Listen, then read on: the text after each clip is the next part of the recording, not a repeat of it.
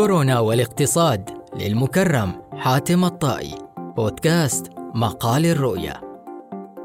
بات من المؤكد أن العالم يواجه الآن أكبر تحدي اقتصادي منذ نحو 9 عقود، أي منذ الكساد العظيم الذي ضرب العالم في مطلع ثلاثينيات القرن الماضي. وما يفاقم هذا التحدي هو حالة الضبابية وعدم اليقين إزاء ما يجري حولنا من متغيرات ظاهرها صحية وباطنها اقتصادية بحتة.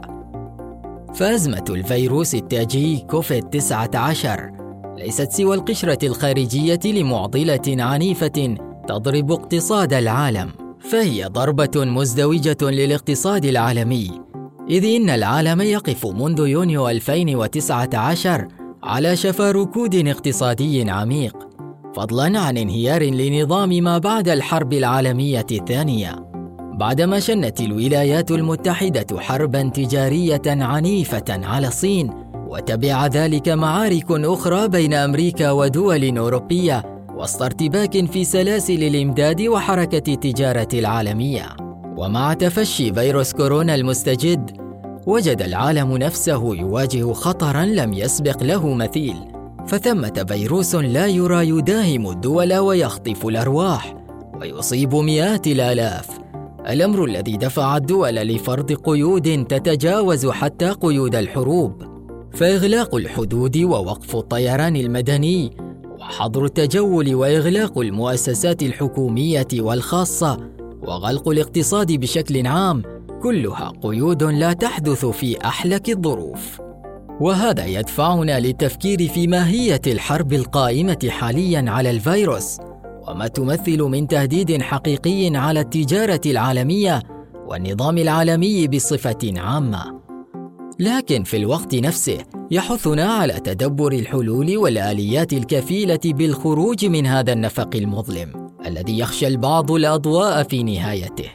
ونحن في عمان تأثرنا كغيرنا من دول العالم واتخذنا قرارات صعبة، لكنها ضرورية لحماية المواطن قبل كل شيء، رغم أن ذلك لا يثنينا عن التفكير في مآلات الوضع الراهن، خاصة وأننا مثل كل الدول النفطية نعاني من الصدمة المزدوجة تهاوي أسعار النفط وتأرجحها بين 25 و30 دولارا، وفي نفس الوقت أزمة كورونا وتزايد الأعداد يوما تلو الآخر.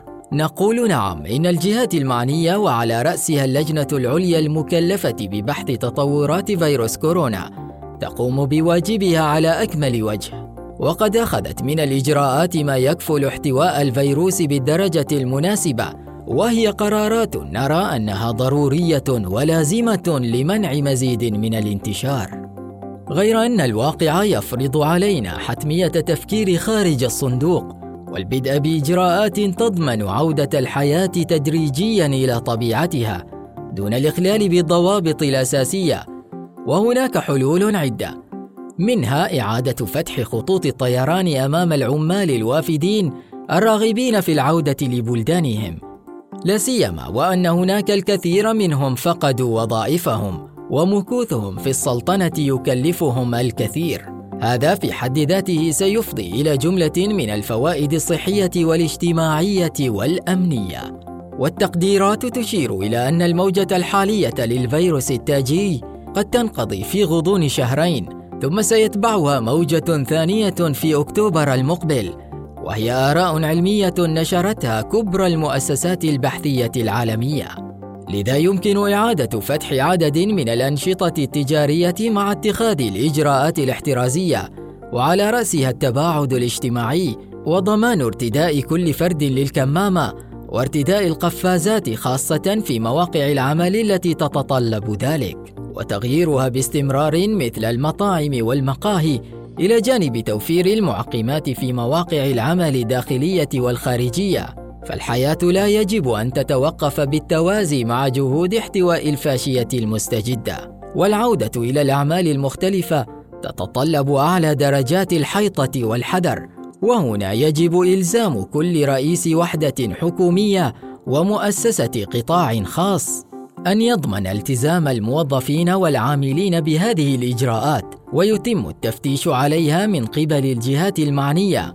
وبهذه الحلول نكون قد ضمننا عودة العمل وعجلة الاقتصاد إلى الدوران، فضلاً عن حماية مجتمعنا من الأخطار الصحية التي تواجهه بسبب فيروس كورونا. إن الموازنة بين حماية الأرواح وحماية الاقتصاد ضرورة تفرضها الظروف والمعطيات الحالية، وليس لنا من سبيل سوى المواءمة بين هذين الأمرين لكي لا تتوقف الحياة، فعندئذ النتائج كلنا يعرفها. في الحلقة القادمة من بودكاست مقال الرؤيا سوف نقرأ لكم مقالا جديد. انتظرونا. أنا بدر البلوشي.